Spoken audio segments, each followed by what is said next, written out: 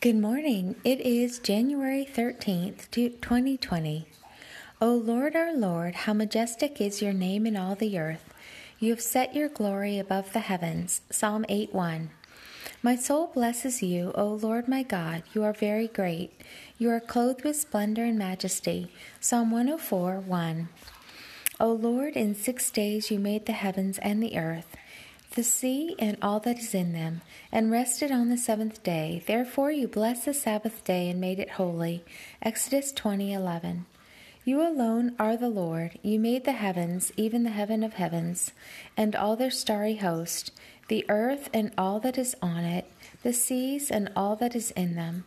You give life to all that is in them, and the host of heaven worships you. Nehemiah 9:6.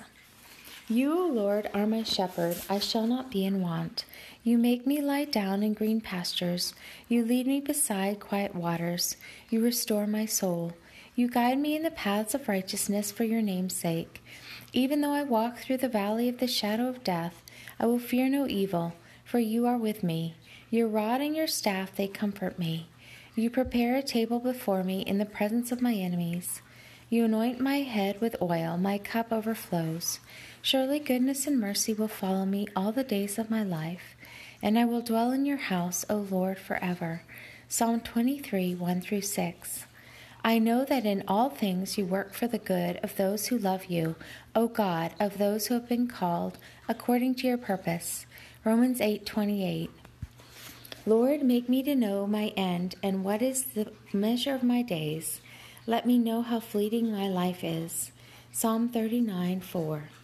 Teach me to number my days, that I may gain a heart of wisdom. Psalm 90:12. Since we were called into fellowship with you, Lord Jesus Christ, all of us should agree with one another, so that there may be no divisions among us, and that we may be perfectly joined together in the same mind and in the same judgment. 1 Corinthians 1:9-10.